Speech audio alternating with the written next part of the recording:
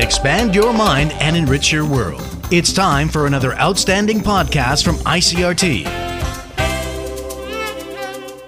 I'm Nancy Sun with today's episode of Easy News.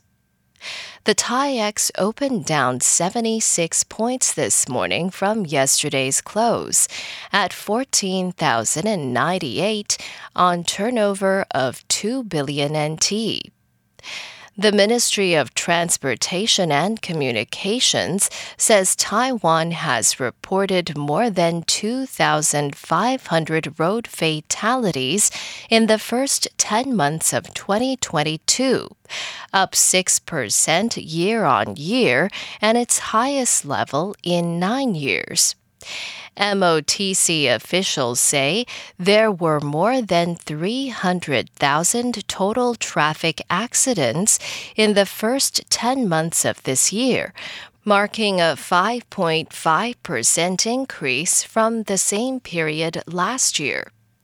In 2020, Taiwan reported 12.6 traffic fatalities per 100,000 individuals, 4 times higher than Japan and Denmark, and 6 times higher than Sweden. The MOTC has attributed the high death toll in Taiwan to a high number of scooter-related accidents, and MOTC Minister Wang Guocai is calling on local governments to work with the ministry to improve road safety. France's defense minister has pledged further military support for Ukraine, insisting his government's backing is unflagging, while efforts are also being made with Moscow to reach an eventual negotiated end to Russia's invasion. Minister for the Armed Forces Sébastien Lecornu said support will include French army equipment and a €200 million fund that would allow Ukraine to purchase weapons. Lecornu said France was giving military equipment from the French army to the Ukrainian army, but highlighted that this would not weaken France's defense. Officials have also said France could deliver a new air defense system in the future, without revealing details, though Ukraine's defense minister added that France would immediately begin training Ukrainian air officers on how to use it. The minister said his trip to Kyiv was important to identify the priorities of the Ukrainian Defense Ministry. Newly released transcripts from the U.S. House Committee on the events of January 6th show how former President Donald Trump was considering giving pardons to numerous people involved in the Capitol riot. Caroline Malone reports from Washington.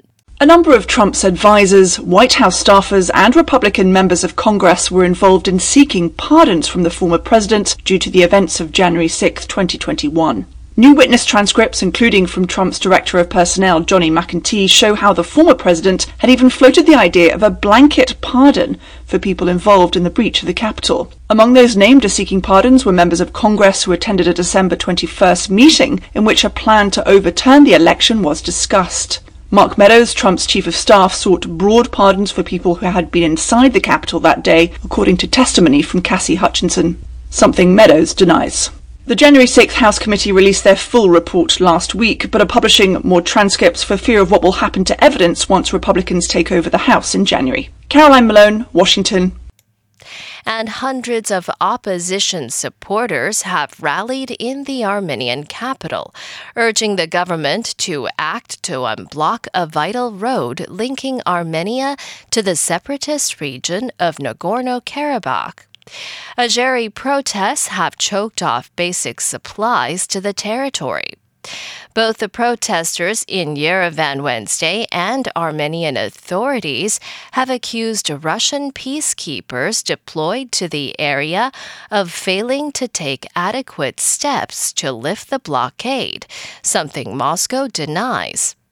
Nagorno-Karabakh lies within Azerbaijan, but has been under control of ethnic Armenian forces, backed by Yerevan, since a separatist war there ended in 1994.